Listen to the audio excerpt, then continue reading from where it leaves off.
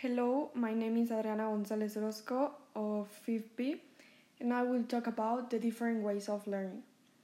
Here's the question.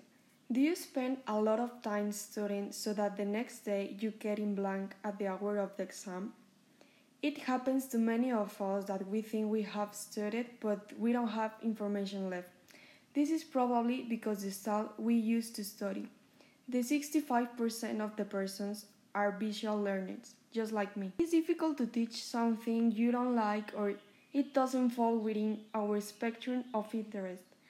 Or just like when we are in elementary school, when teachers compensate learning things through repetition and memorization. So in this podcast, I will talk about 8 learning different styles. Okay, the first one, visual learning. Is a learning style that requires visual aids, just like images, diagrams, or graphs, math, etc. The most important resource is to relate all the information using colors and images. The second one, linguistic learning, is the need to learn information through reading, writing, listening, and speaking. Third one, logical learning.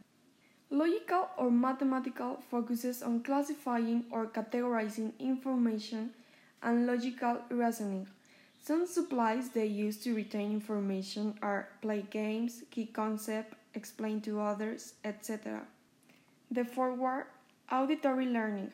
This is the type of learning is around music and rhythm to retain information. You can incorporate background music when you study or create rhymes to help teaching.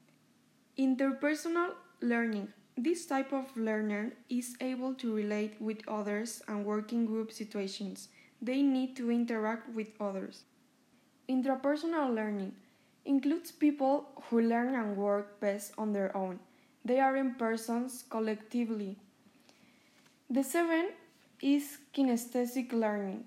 This type requires the learner to be hands on their own, to understand the process and retain information. And the last one, naturalistic learning. This focuses on the need to be outside in nature to guide the learning process. This type of learners prefer to be out of doors because these persons feel encountered with nature by observing how things work.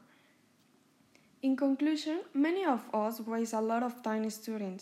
We need to find a different approach to identify our method of study. So I suggest to see which method works better with you. See the advantages and disadvantages of the different styles of learning. Ultimately, I like to fragment different types of learning. For example, being outside with the nature, working alone and related all the information with different colors and images. The main point is to mix different types of learning. For me, motivated while you are studying. Also, make sure you display the time when you are going to study. So, I hope you find your learning style. Thank you.